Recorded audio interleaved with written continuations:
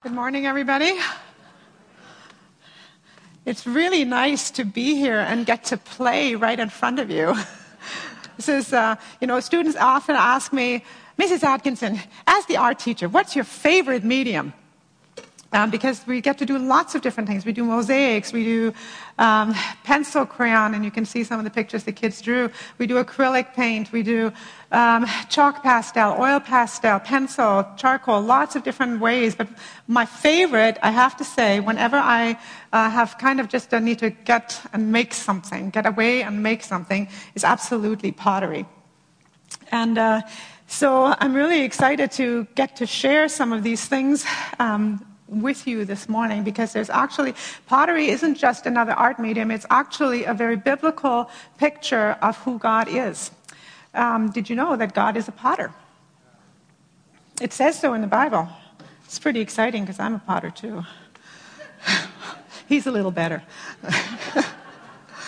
So we've got a scripture up there that tells us exactly what God says about himself as a potter.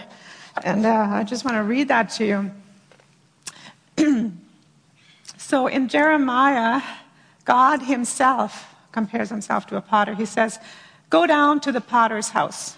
Now you have to know that in biblical times, pottery was a commonplace thing. Everybody had pottery.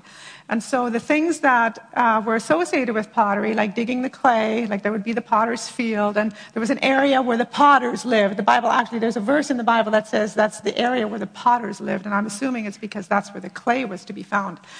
Everybody was familiar with that.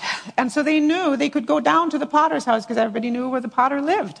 Because it was very familiar. But to us, a lot of the richness of that metaphor is really lost, because we think of pottery as an exclusive thing. It's an artsy thing. It's something that we get at the market, a special, and we pay a lot of money for it. And so we've kind of lost touch with what is actually involved in the process of making pottery that definitely was not lost on the audience to whom God was speaking about this metaphor. So he says, go down to the potter's house, and there I will give you my message. So I went down to the potter's house, and I saw him working on the wheel.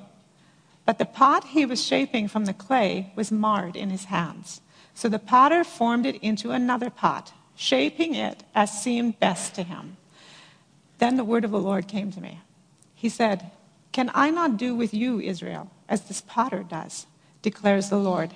Like clay in the hand of the potter, so are you in my hand, Israel. In Isaiah 64, it's made even clearer. As Isaiah says, we are the clay. God is the potter. We are the work of his hand. Now, with such a clear statement from the Lord about the similarity of the potter's relationship to the clay and God's relationship to us, no doubt it is wise for us to look at this pottery process a little bit more closely, so that we can more fully appreciate the richness of what God is saying here. So today I'm going to take you through the pottery process from the clay, which is over here, all the way to the finished product, which is over here.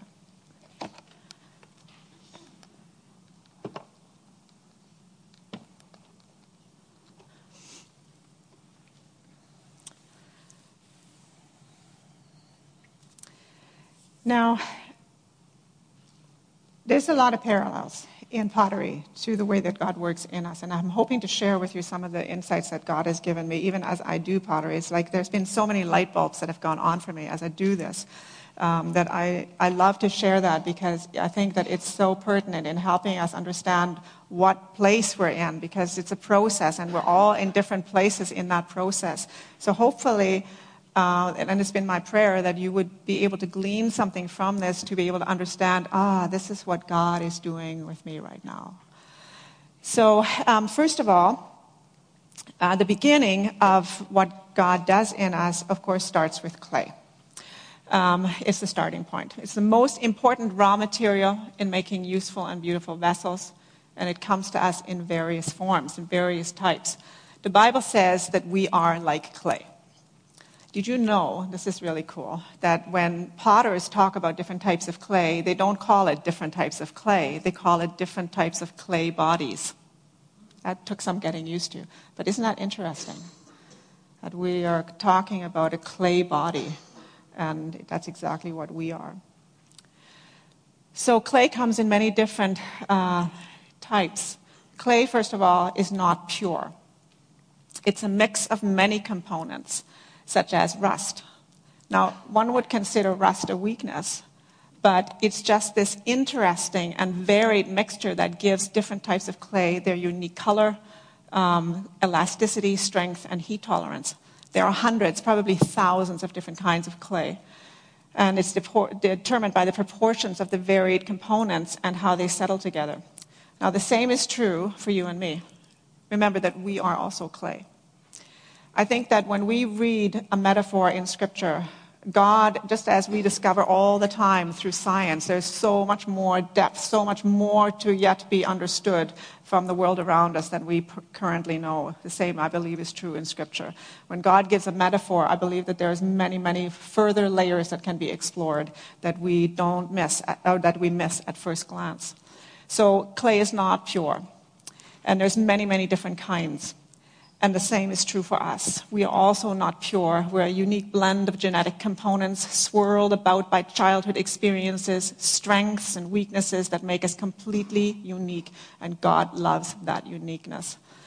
When I get clay, I go to the store, and it comes packaged in 40-pound boxes, very heavy.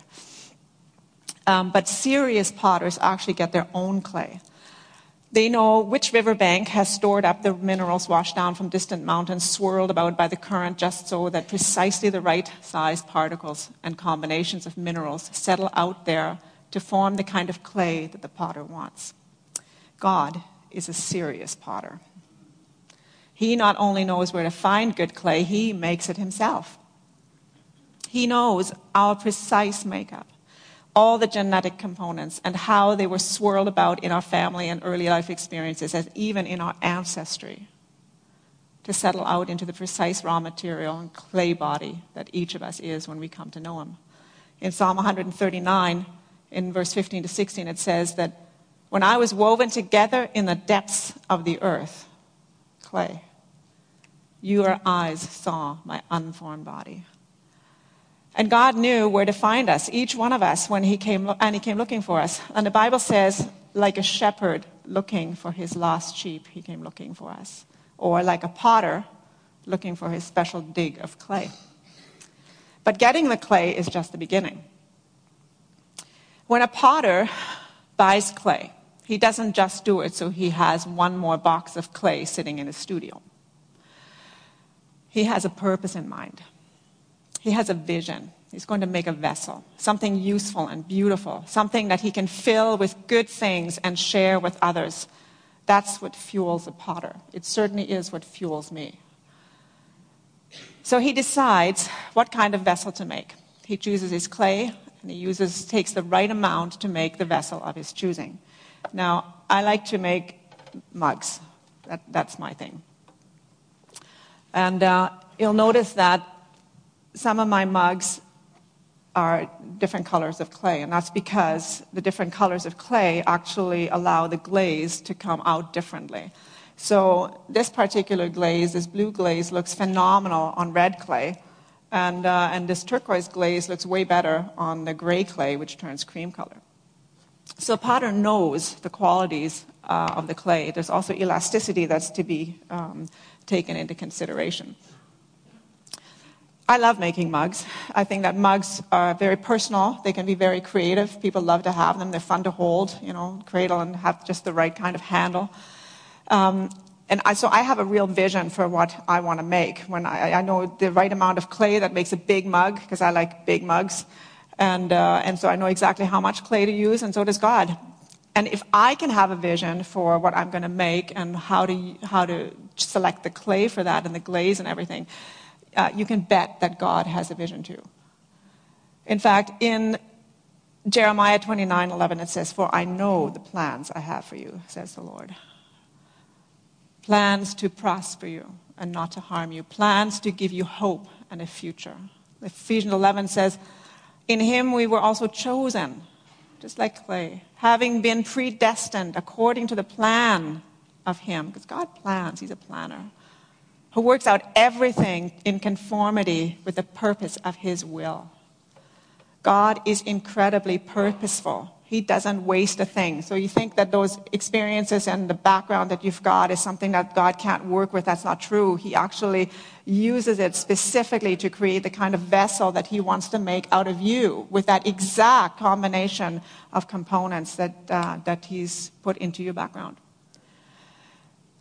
So when God puts his hands on us, we can be sure that it is for good. It is for a purpose. And he will carry it on to completion. He will see it through.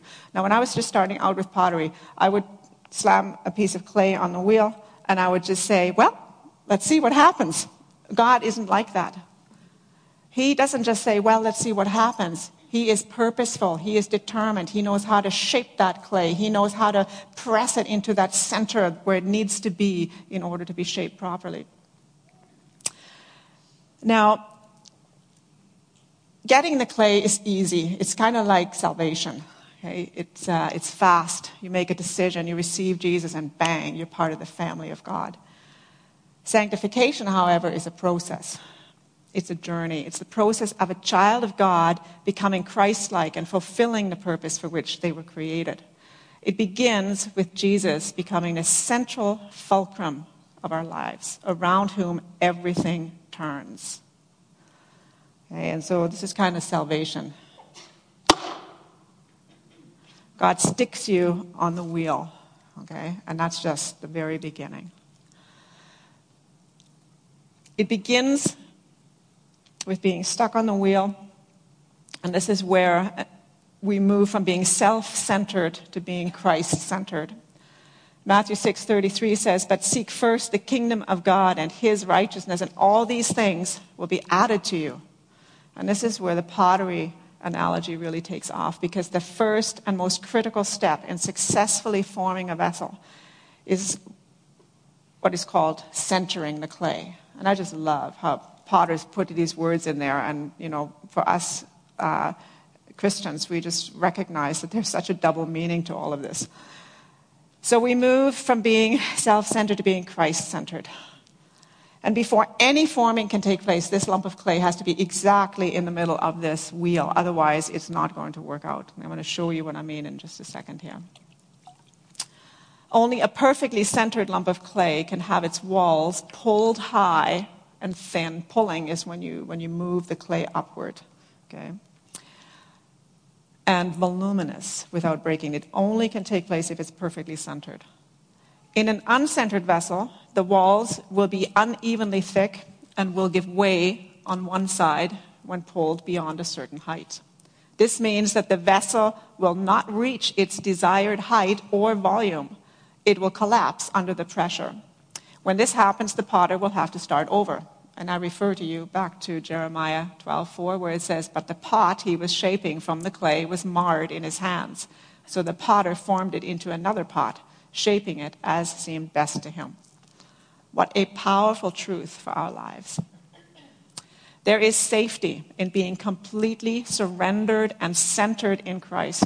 When we fix our eyes firmly on him instead of ourselves and the whirling of circumstances around us, we remain balanced and firmly established. We're not centered. If we're not centered on Jesus, then that work can't be done. It's limited.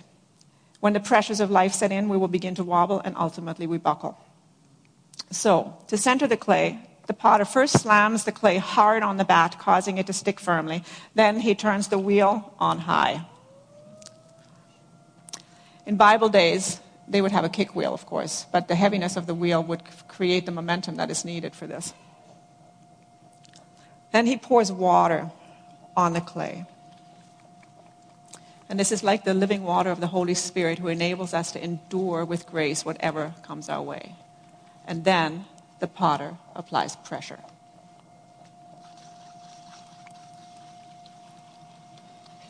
Now, do you see how my hands are wobbling? This is the clay not centered. And if I just stay with it and just say, there, you're doing just great. Just keep trying to be centered. You can do it. It's not going to happen. Okay? I don't know if you can read this, but down here on my wheel it says clay boss. Okay? Now, it's a little ambiguous. Does that mean that that the clay is the boss, or that you got to be the boss of the clay? Okay? I like to think that it's a struggle that you have to settle as a potter, right? So this is never going to work. If I were to try to open this, you can see what's going to happen, right? Okay, that's what's going to happen. So centering is essential in successful pottery.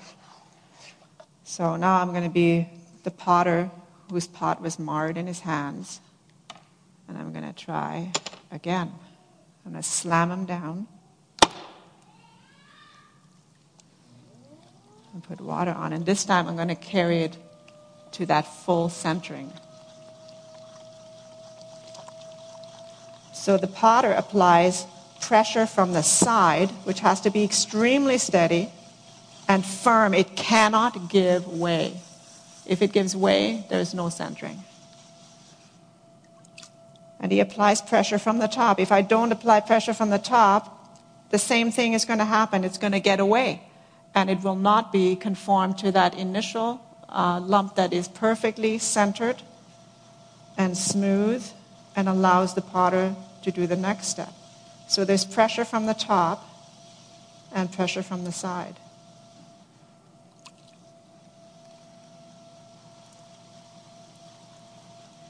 The potter keeps applying the water, and it's super important. If you don't have the water, frequently what happens is students forget to put water on the clay, and all of a sudden the friction is too much, and then the clay goes flying off the wheel. Okay, so now you can probably see that my hands are staying steady. They're no longer wobbling, and now I gently remove the pressure. And now I can start.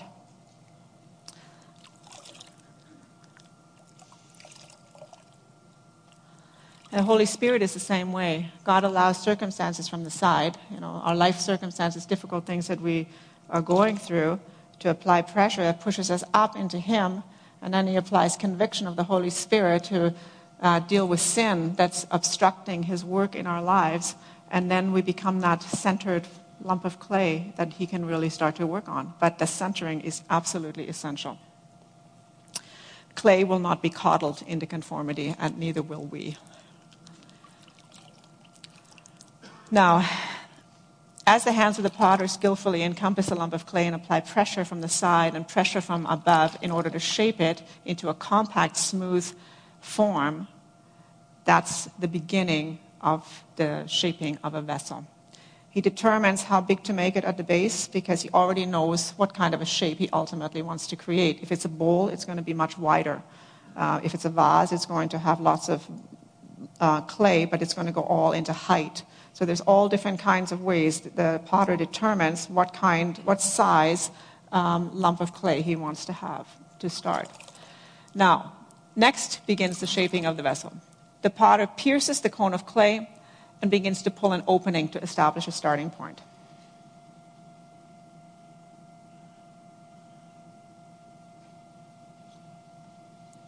And presses firmly down, almost to the bottom.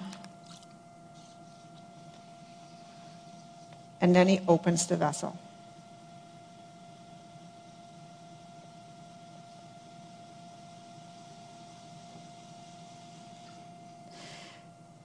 Now, this is all pretty fast.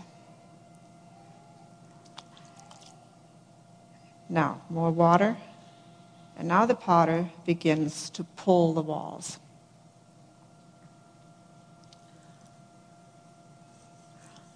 Pressure and stretching. This is important because without pressure and without stretching, there is no growth. There is no building of a voluminous vessel.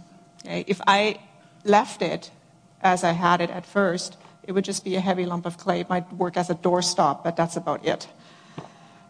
But when the vessel is opened and centered and the pressure is applied and the forming and the pulling and the stretching it takes place, that's when volume is built into the vessel.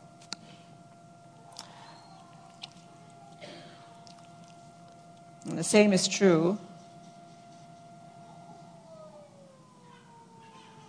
for the growth of a new Christian.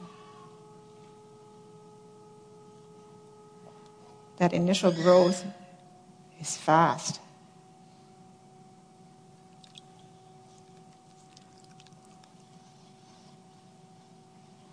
Bible reading is exciting as you're hearing God speak.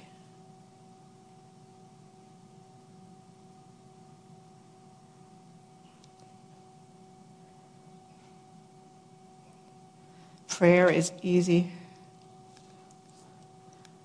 You might have prophetic words spoken over you and a sense of call and gifting. You start to really sense, this is where God is taking me. I can see what kind of a vessel He wants me to become. And meanwhile, the potter continues to pull that wall, tall and thin.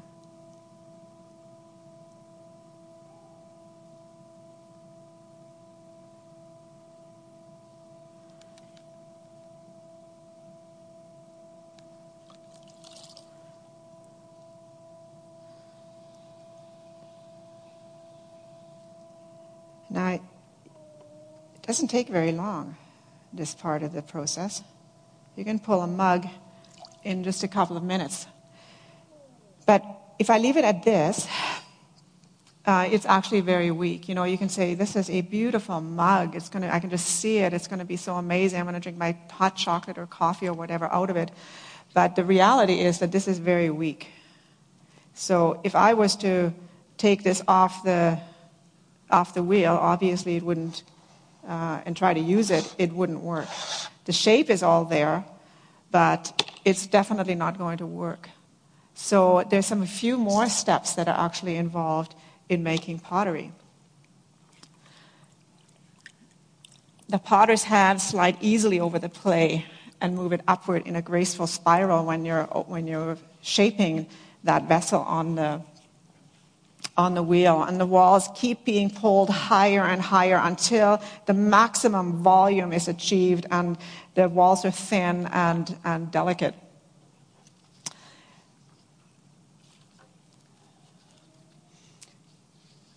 But this is not all that is to making a vessel.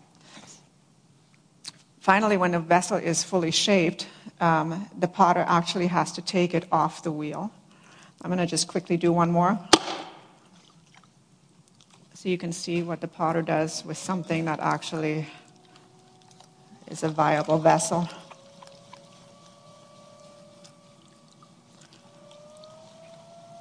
Pressure from the side and from the top for centering.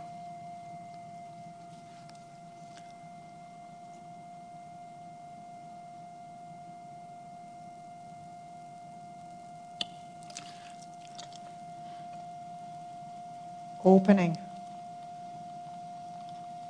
Now, a lot of students, when they see that, hey, I can actually make a hole in my vessel just by doing this first step, they yank on it, and then the vessel falls apart because the pressure is too great. God knows exactly how much pressure to put on us to shape us rather than tear us apart.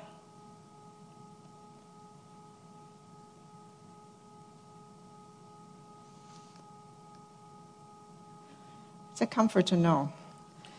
You know, when you see a really good potter, you don't realize how many things can go wrong. There's many things that can go wrong. If I happen to make a mistake here and something goes wrong, just consider it an illustration of the imperfect potter.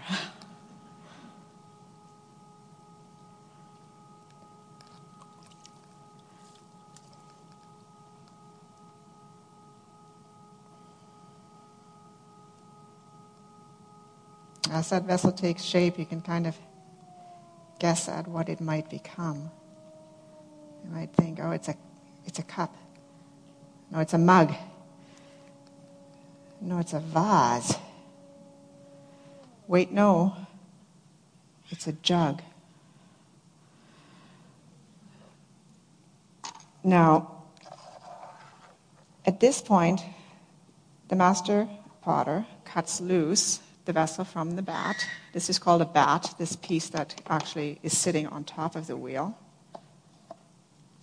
And then he puts it aside. And now begins actually a very tedious but extremely important part of the process, and that is drying time. Because at this point, the vessel obviously isn't strong.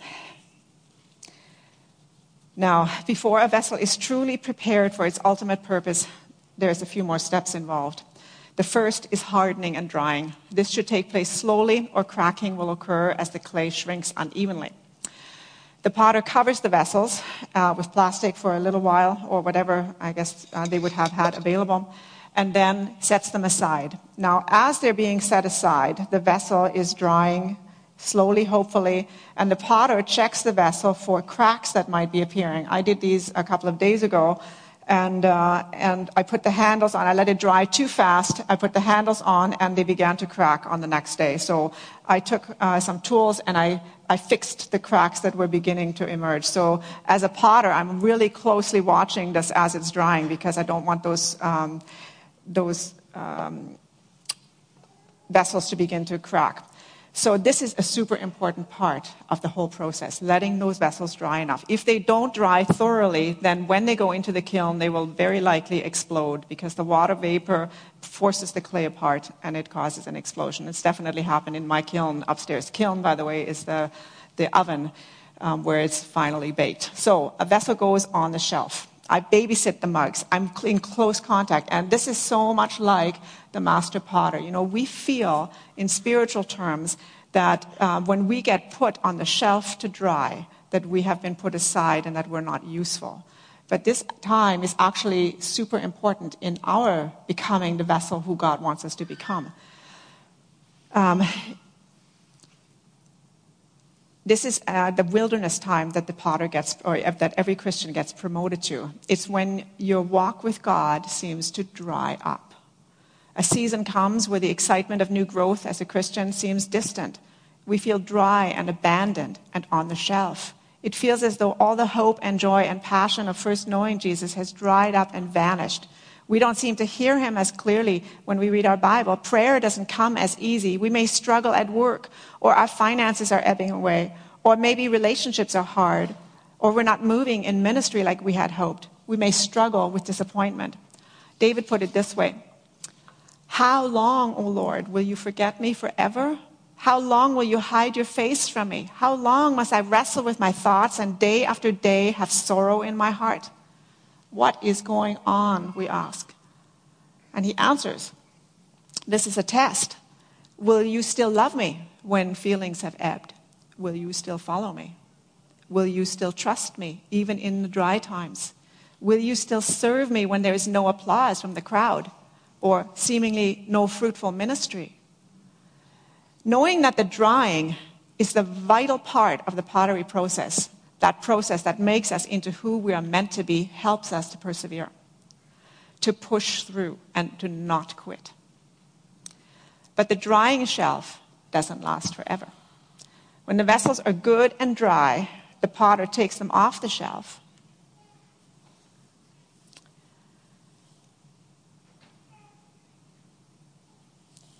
And he carefully examines it. And the vessels, he knows, are still very fragile at this point. In fact, I can go like this, and it's gone. Some of them, if I shook them hard enough, the handle would break off, because they're not very strong yet. They're still fragile. So the potter puts them very carefully into the kiln. It's really dark in there. And then he closes the lid, and then he turns on the heat. And at first, when you get taken off the shelf, you think, yes, movement. Something is happening. Hallelujah, I'm ready for ministry. And the potter does indeed take hold of you. And he does indeed move you into a cozy, warm place. But it's a little different than we expect. Now, the potter isn't doing this to be cruel. He's doing this because he knows if I don't do this, then my vessel is not going to be strong. And if I put water into this, it actually will completely disintegrate. It will become perfectly original clay again, and I can start all over with it. In fact, I recycle clay all the time. So this is not a finished product. Neither are we when we've been on the shelf for a while, when we've been shaped, and we look like a ready mug, but we're still not ready. And so God knows that, and so he puts us into the kiln. And that would be likened to the fiery trial. It doesn't sound very fun. But it's absolutely essential, because without it, we'll never be strong enough or to be useful. Strong enough to be useful. So in the fire, in the first firing, it's called a bisque firing. The clay vessels are transformed. The heat burns up all the organic matter in the clay and fuses the minerals together so that they will never dissolve or fall apart again when placed in water. The vessels are much more compact. In fact, they shrink when they get fired the first time. And they become lighter. Okay? So excess weight, organic matter is gone. They are much stronger. Essentially, they have been transformed into a porous, igneous rock. Now, I don't have any fired mugs, but I have these little containers, and you can tell they sound different, okay? And they're much stronger. So this is the result of the fire. The second firing is when the waterproofing happens. Glaze is poured over the vessel, and it is put into the fire again, but this time it emerges glorious. It is glass-covered and shiny and multicolored. And I love opening a kiln when I've done a glaze firing because it's like Christmas. Every vessel emerges so beautiful, and each is unique, even when dipped in the same glaze. Now, this vessel is strong. It can be put through any fire and not be damaged in the slightest. Many people ask me if my pottery can be put in the dishwasher or in the oven. Heaven forbid. I tell them this piece has been through 2,200 degrees. It can handle a measly 500 degrees in your oven. Now, all of us, and this vessel holds whatever you put in it. Okay? It's strong. It will not leak. It will not seep. It will not crumble. All of us have undergone fires. Either we've had a fiery trial in the past, or we're in one right now, or we will certainly undergo one in the future. No one is exempt.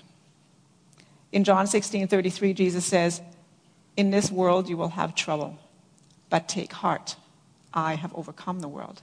And this is what the fire does. It makes you an overcomer. The fire is important. Without the fire, the vessel stays fragile. It looks like a useful vessel, but it can't really be used. It's fragile. It can't hold anything, can't carry anything, or pour anything. It cannot be handled, or it will break. The fire is what makes this vessel strong. It takes out the organic matter in our life, the fleshly part, that makes us so weak and vulnerable. It makes us strong and spiritually beautiful and spiritually dangerous. It makes you, when you come through the fire, that's what makes you into the kind of person that when your feet hit the ground in the morning, the devil goes, "Oh no, they're up." The apostles had a good sense of the importance of these times of testing, fiery testing. James 1 says, "Consider it pure joy, my brothers, whenever you face trials of many kinds, because you know that the testing of your faith develops perseverance. Perseverance must finish its work." You want to get to this point, church, because this is useless. Okay? It looks pretty, but it's useless. Perseverance must finish its work so that you may be mature and complete, not lacking anything. James says, "Blessed is the man who perseveres under trial." Peter says, "These trials have come so that your faith of greater worth than gold may be proved genuine." And Paul says, he sums it all up, but we have this treasure, which is the knowledge of God, in jars of clay, this relationship with God, this power of God in us. We have it in jars of clay to show that this all-surpassing power is from God and not from us. We are hard-pressed on every side, but not crushed, perplexed, but not in despair, persecuted, but not abandoned, struck down, but not destroyed.